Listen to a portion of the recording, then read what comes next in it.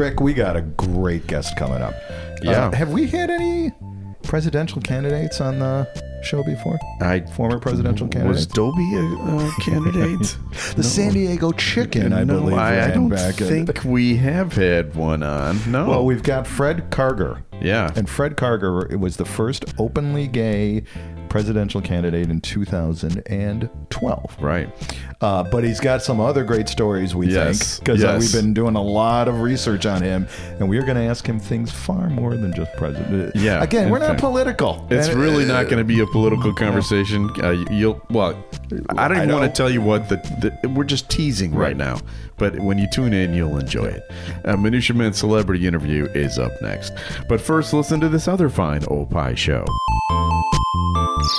All right, Adam, what country are you from? I am from England. What is the best soccer league in the entire world? The English Premier League. What is your day job? Director of coaching for Illinois Youth Soccer. So if you were, say, a fan of English Premier League and you wanted to hear the opinions of someone who is from England, who knows a lot of soccer, what podcast would you tell people they need to listen to? Free Kicks with Adam and Rick. And that's on the Radio Misfits Podcast Network. Free Kicks, a Tony Lasano podcast, an Opie show on the Radio Misfits Podcast Network.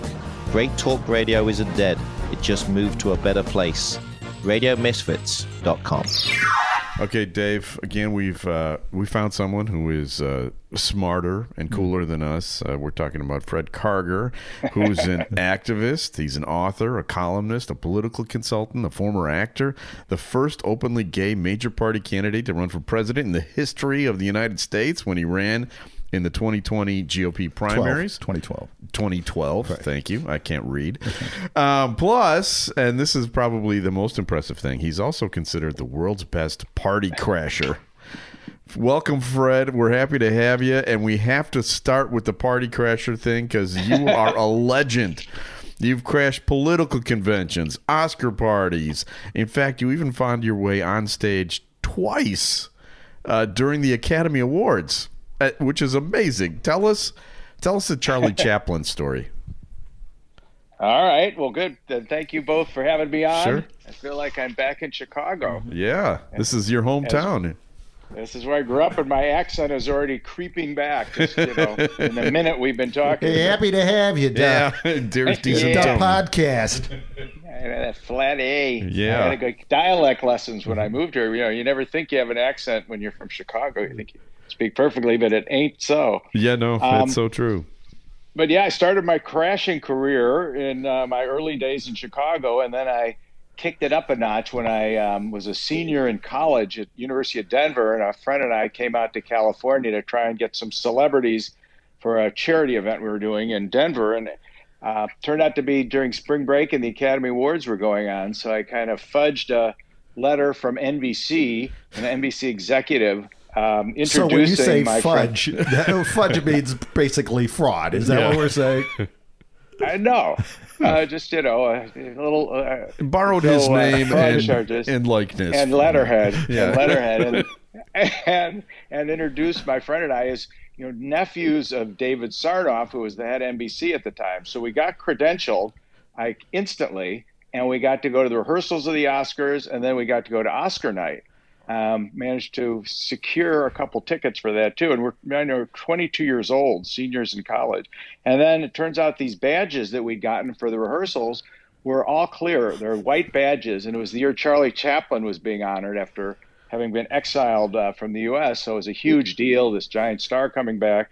And we found out these white badges were good anywhere backstage, which was better than our second balcony seats. Oh my God. So I take full responsibility, but at the end of the show, they said, all award winners and presenters, please go to the stage and greet Chaplin. And I looked at my friend, he just shook his head no, and I just grabbed him. We ran out there, and I know where to position myself. So I stood, they had risers getting ready to introduce Chaplin. They had risers behind him facing the audience of this packed Dorothy Chandler Pavilion. And I positioned myself next to another New Trier alumni, which is where I'd gone to high school, Anne Margaret. Oh. And I was next to her, who was in the New Trier section. Yeah, right. Yeah. Charlton Heston was there too. Not that night, Okay. I don't think, but Yeah. the next year. Right. And so it was a good place to be. Chaplin gets introduced, and the whole Dorothy Chandler Pavilion rises and starts screaming. And I think it's probably the most famous moment in Oscar history. In a lot of books, it's described that way. And it was about a 3-minute standing ovation for him. And of course, I'm standing there looking at all this, and it starts to go to your head that quickly. Like, is this for me? Thank you. Thank you. I did bow my head slightly a few times, but we then started to go down, everybody, and this was all unrehearsed. This was, I think, the first year they ever ended the Oscars before and since without the Best Picture nomination or winners. So this was, unprecedented. So everybody went down on stage to greet Chaplin, and Anne-Margaret looks around. People are pairing off, and so she just grabs my right arm, and I couldn't believe it. And then I, of course, played the new Trier card. We're walking down towards Chaplin. I pushed our way right to front and center. So when he turned around, we both got to greet him. And then it was a pretty magical moment. And I was still in college, and a lot of people saw that. So when I went back to school, many people had seen that. Everybody watches the Oscars, particularly listen, then. Fred, were you at the Oscars by any chance? Was that you, a lookalike, you and Todd? So, yeah, that was a pretty magical moment. And then, that was tough, but the after party's the most fun. And in those days, they used to do it at the Beverly Hilton, and everybody went. There was no Vanity Fair party or Spago party. They'd all go there. So it was very fun, managed to get in there, and then really just started taking my crashing to a new level, and that was my warm-up act. Well, and you're starting with the Super Bowl, basically. Yeah, right, exactly. Well, how do you follow that up? But you mentioned the Vanity Fair Oscar party. You actually crashed a few years later. I don't know how many years later. In 2006. So this is quite a few years later. You crashed the Vanity Fair Oscar party, and from what I understand, you actually had props. Did you have a fake statue? Tell us this story, because we love the commitment to the shtick here. Yeah, this is awesome. Absolutely. And I pride myself, and I was named actually the world's greatest crasher about 5 years ago by it's called The Richest, which is a pretty prominent Canadian lifestyle blog. They had the top 15 crashers. The Salahis, who were number 15, were the ones that crashed the White House State Dinner. And then I went through all the other 14 and then me, or 13, and then I was number 1. But yeah, when I retired in 2004, now what? So, everybody, you got to write a book when you retire. Sure. So I thought, all right, my crashing is probably a little bit interesting. So I had one elusive crash, and that was the Vanity Fair Oscar party. And this is, again, 16 years ago. It was the biggest deal by far, and a coveted invitation. And I figured I better give it a try. When I had, my Oscar history, I bought a fake Oscar statue at a trophy store. Who doesn't have a fake Oscar? So I was there picking up a plaque or something for a client, and then I said, "Wow, he said, yeah, it's made by the exact same place in Rockford, Illinois that makes the real Oscars. It's just tweaked slightly." So I bought it. It was a little bit of an expensive thing, but I'd always have Oscar parties. I'd use it, and I always wondered, could I get into the Vanity Fair party brandishing this fake Oscar? So in anticipation of writing this book, I figured I better do it, give it a try. So I stayed home. It was premeditated. I had a ballot, and I marked down everybody's name, and then I watched the show by myself for the first time and figured out who I would impersonate. And there was a guy named Richard Taylor who won for visual effects, part of a team of 4 for King Kong. And he had glasses and a little gray hair and, a little similar. So I also had a friend by that same name, so it was easy to remember. And I went down there in my tux, dressing in the mirror, kind of like a Star Wars movie, and walked down there. And while I was kind of pacing the street, figuring out how I was going to get in there, these 4 kids come up, all dressed up, 3 girls and a guy. And said, "Where are you going?" I said, "The Vanity Fair party." "Where are you going?" "We're going there too." And I said, "Do you have tickets?" And they said, "No, do you?" I said, "No, but I pulled out of this paper bag my fake Oscar." And before I knew it, one of the guy in the group lifts the police tape where there's sheriffs everywhere and walks out there. So I followed him, and I said, "That's not a good idea." And then bam, "What can I do? What can we help you?" And I said, "Yeah, I won an Oscar tonight. I was told I could come to the Vanity Fair." "Oh, what's your name?" "Richard Taylor for King Kong." "Wait right here." And before you know it, the five of us are being ushered into the party by a bank of paparazzi that just had that, like, who the fuck is this guy? Look, I don't think they took one picture, but I had a girl on each arm and then this couple behind. We went in and then we split up because they pulled their camera out and started taking pictures, which is not a good thing to do. So anyway, I met them all. I got to hold the best Oscar award because a friend of mine was the PR person for the winner, and I got some great pictures. Bought Lauren Bacall a drink, who had been very drunk that night on the show. Wow. Told her. So it was a pretty fun night. And then, in keeping with my strategy to try and legitimize this, I took a few pictures because who's going to believe this? And I went to Catherine Keener, who had been nominated for Best Supporting Actress that year and had lost. Maybe we were chatting, and all of a sudden I said, "Could I get a picture?" Sure. I pulled my camera, and it's before cell phone cameras, out of my jacket. And so in the process, my fake Oscar dropped to the ground, just crashed.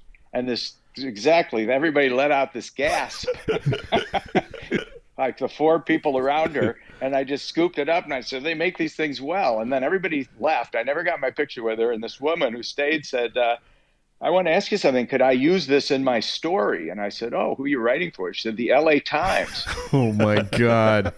Being an old PR guy, I knew to not let that slip by. So I said, "Hey, I got an even better story for you." So in her recap of the party of the Oscars, the Vanity Fair party, she said, I think it was headlines, "Speaking of inappropriate," and everybody likes to take their shots. I get it. And she detailed the whole Oscar crash. Wow. And she referred to it as a slightly subsized Oscar. And again, it wasn't necessarily just to get the attention, but I got to prove that I was there. And that certainly did it. And a lot of other great pictures. So I'm writing a book now. It's almost done. I'd hold it up if this were video. Mm-hmm. I'm writing it with a fellow Chicagoan, a guy named Sam Eichner from Highland Park, and it's done, and hopefully we'll be on a book tour next year, and definitely come to Chicago and go to the old Chestnut Court bookstore and stuff. But yeah, so that's got filled with stories from the Met Gala, which I crashed twice, to the White House Correspondents' Dinners, to Oscars. I did after the Chaplin year, I did that with Liza Minnelli when she won. Turned out my badge from 72 worked in 73, so I'm positioned, and those pictures are on our website of me standing right behind Liza Minnelli and Joel Grey, who won Best Supporting Actor, and she won Best Actress that night. And we're all singing together and looking like a happy family. I'm 23 years old in that, so. That is so great. That's wonderful. You're also a political consultant, so they always say that Washington is like Hollywood for nerds. As somebody who now has had like a taste of both Hollywood and Washington, is that an apt description? No, okay. It's not at all. Because, and it's interesting because I switched I moved out here from Chicago to be an actor was kind of my excuse to hide my gay secret. And I thought I could do it better from 2,000 miles away. Right, because there's no gays in show business. Yeah. No. Right, yeah. But at least I wouldn't run into people. Yeah, no, I get it. High school or friends. So I figured it was, start a new life here, which I did. And so I went into entertainment, and I left because I didn't like the people. They're phony. Oh, and interesting. Unless you're important, they don't even acknowledge you. And so I went into politics, which is very similar. Oh. And they're competitive, which is more powerful. I'll let your listeners determine that. But, in politics these days with the era of television and certainly the internet, you got to look good. And so if you look at the candidates, when I ran in 2012, people are pretty nice looking, and they're all a lot taller than I was too. So it's not quite what that term describes, I don't think, at all. Okay. So we did obviously a lot of research about, and we'll get into your presidential campaign in a second, and this is a term that Rick actually laid on me this morning, log cabin Republican. Okay. You are, and correct me if I'm wrong, that you are a log cabin Republican? Is that I am not. You are not? Never have been. It started actually, and I live in Laguna Beach. It started in Laguna Beach but I've kind of always done my own thing. And I did in the 1978, there was Nita Bryant had pushed a big initiative to ban gays and lesbians from being school teachers in all California schools. And so I worked on that to get Republican opposition to it. We ended up getting Ronald Reagan's opposition to it, which was important. But I've done my own thing independently. Log Cabin, they're a little more focused on international policy. They're just wonks. They're not people that I really enjoyed. And I'm far more progressive than they are. Okay. And so I've always distanced myself. When I did run, they did very, very little for me. It took a former Log Cabin member to kind of force their hand in order to even let me address their national convention. So I've done my own thing. There's another organization I was involved with, which is a Republican Unity Organization, and we've kind of gone around Log Cabin. Although, they do some good stuff, and right now the Senate is taking up making gay marriage, same-sex marriage, the law of the land in the state, in the country, which is a miracle, but it takes 10 Republicans to do that. So a lot of the LGBTQ leadership focuses 100% on Democrats, which is great. They're a lot more supportive, but sometimes you need 10 Republican senators, so you better have some connections, and that's where Log Cabin Republicans come in. Do you know how the term started with the Log Cabin Republican, how that term originated? Do you have any idea? Not a clue. Yeah, I know that. Well, this is the only reason we have you on right here, so I will not say the word, even under torture. Yeah, well, listen, we had you. We mentioned that you're the first openly gay presidential candidate, and you ran in 2012, and you were in the Iowa caucus, and you actually, technically, you beat Donald Trump, right? In 2012, you beat him. In a straw poll at St. Anselm College in Manchester, New Hampshire, And you beat Rudy Giuliani. And Mitt Romney. Ended up to capture the nomination, but I won that first straw poll in New Hampshire, which was, of course, a huge upset. We spent a week campaigning in this college. I brought in my full team, and it's a Jesuit college too, so it's a very conservative school. But they voted for the gay guy in the straw poll, which gave me a lot of credibility. Got the Washington Post to send a journalist up, Dan Zak, to cover my campaign, follow me around for 3 days, and led to a lot of good things. But I beat Trump when he was just, mere speculation. That was 8 years before, or 4 years before he actually ran. Yeah, you should have beat him then too. But I did. Wish you would have run again. Right. So you did help pave the way for Pete Buttigieg and future gay candidates. Now, Dave and I were 59 and maybe not in the greatest shape in the world. Do you think we are going to ever live to see a gay president in our lifetime? You absolutely will if you can make it another 6 years, because Pete Buttigieg, who I met early on, right when I was on his book tour in New York, and blown away by this guy. Yeah, he is so smart. Of course. And this audience of 350 people in the Brooklyn Public Library in the middle of February on a miserable New York night were just awestruck by him. And I endorsed him that night. I sent him money that night. And so I ran as a Republican to shake things up in my party, make people a little uncomfortable and prove a point. And then I endorsed the Democrat that night. And it got me very close to him. I was on his National Finance Committee.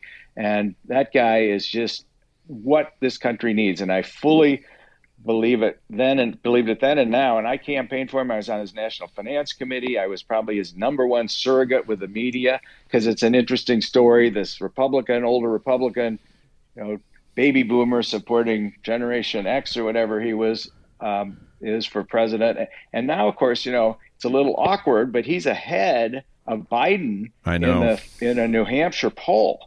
And that's embarrassing, but that's what this guy has, and he brings to the table. And the more people get to know him as he takes this $1 trillion around and spreads it around for the infrastructure and everything around the country as transportation secretary, they're going to really get to know him and appreciate him. And I think, he will be the next president. He is, he's so impressive in various different settings. Like, I've even seen him on Fox News where he's interviewed, and he can deflect and handle, just about anything, don't you think? The guy's amazing. And he's so smart.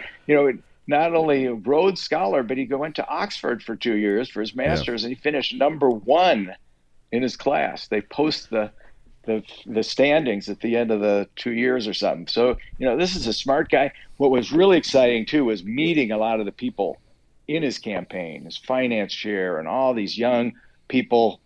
I say young, in their late 30s then, who were friends from Harvard. Yeah, friends from Harvard, friends from Oxford. The kind of caliber, out of the box, brilliant thinkers. A lot of Silicon Valley people that we really need.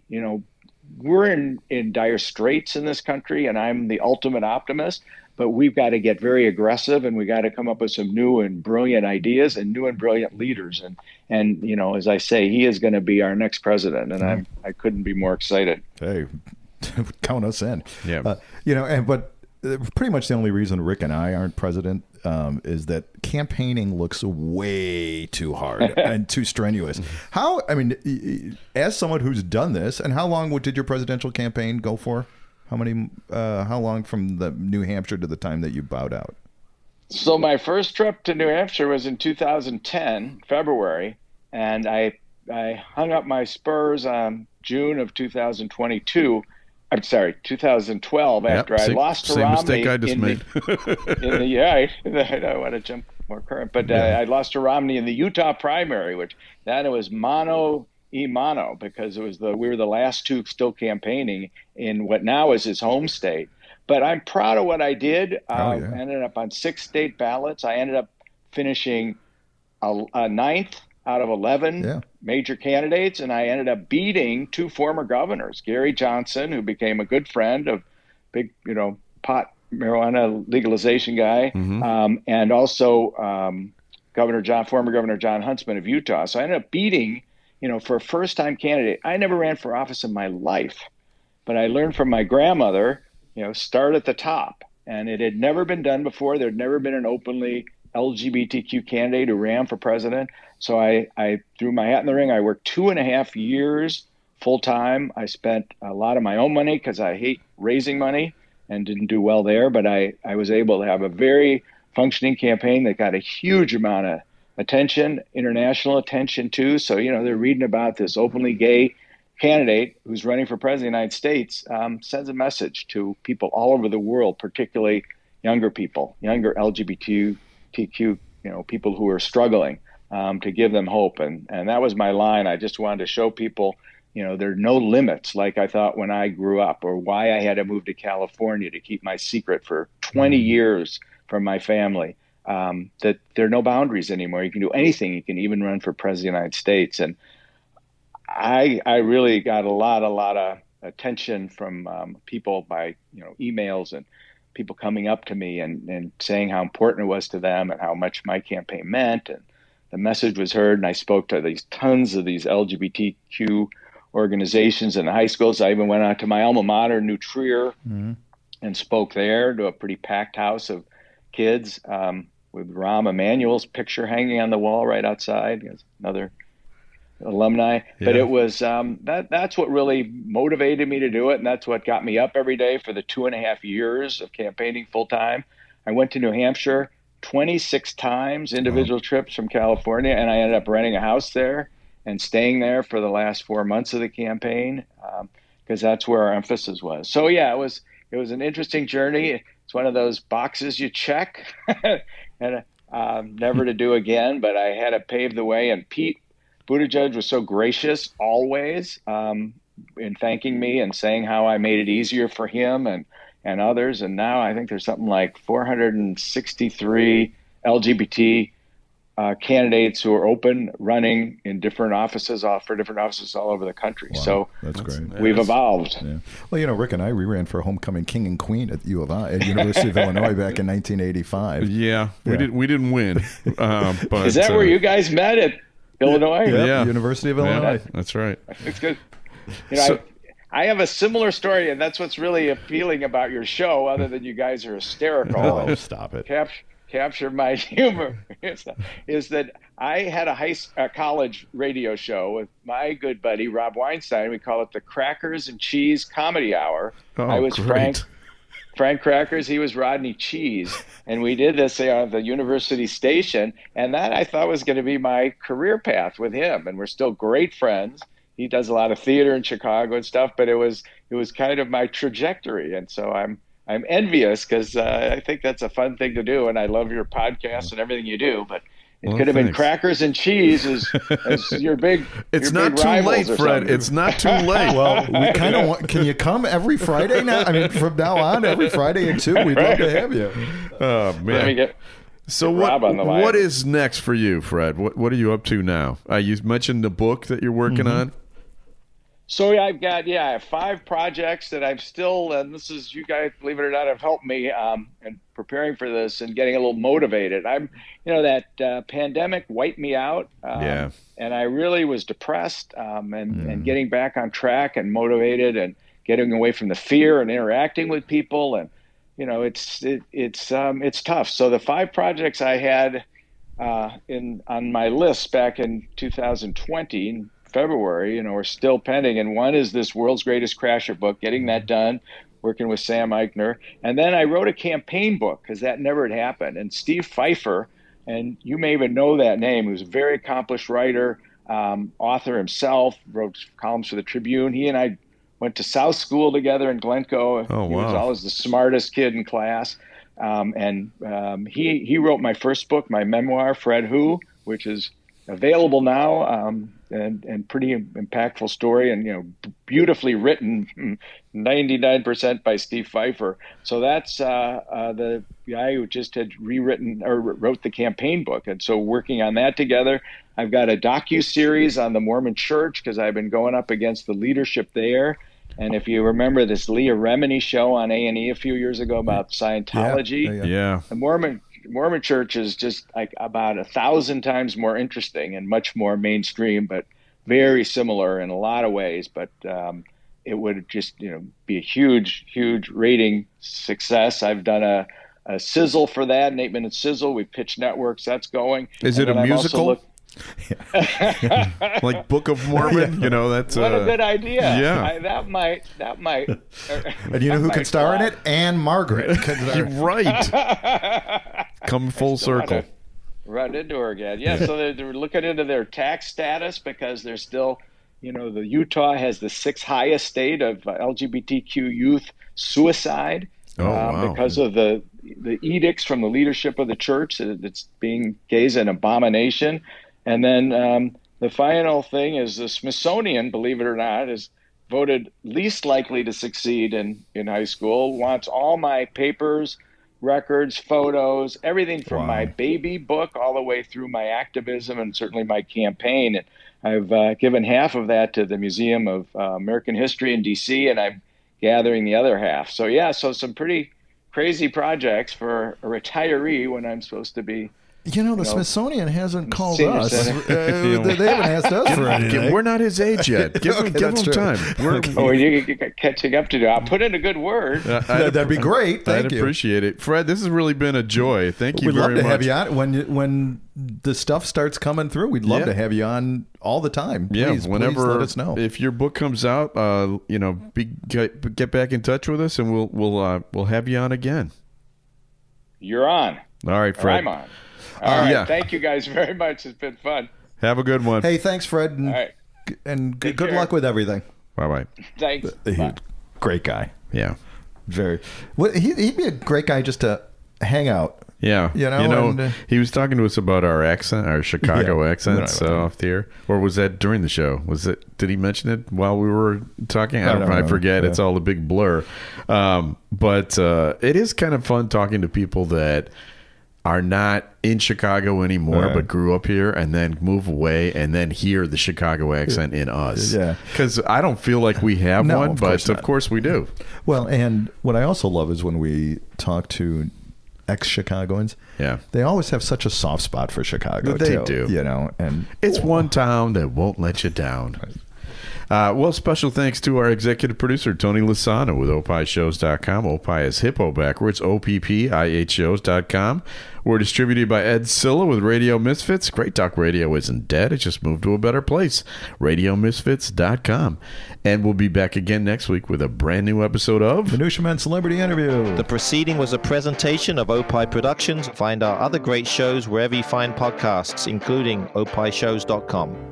Thank you. This has been a presentation of Opie Productions. Tony, can you shut up? I'm Rick. I'm Dave. And we're the hosts of the Minutia Men podcast. Rick is the former executive producer of 2 Hall of Fame radio shows. Dave is an out-of-the-box thinker, a guerrilla marketer, and former advertising agency. We've been friends for 40 years. I was the best man at Dave's wedding. Yeah, you were an okay man at best. Was that really necessary? Minutia Men and Opie Show on the Radio Misfits Podcast Network.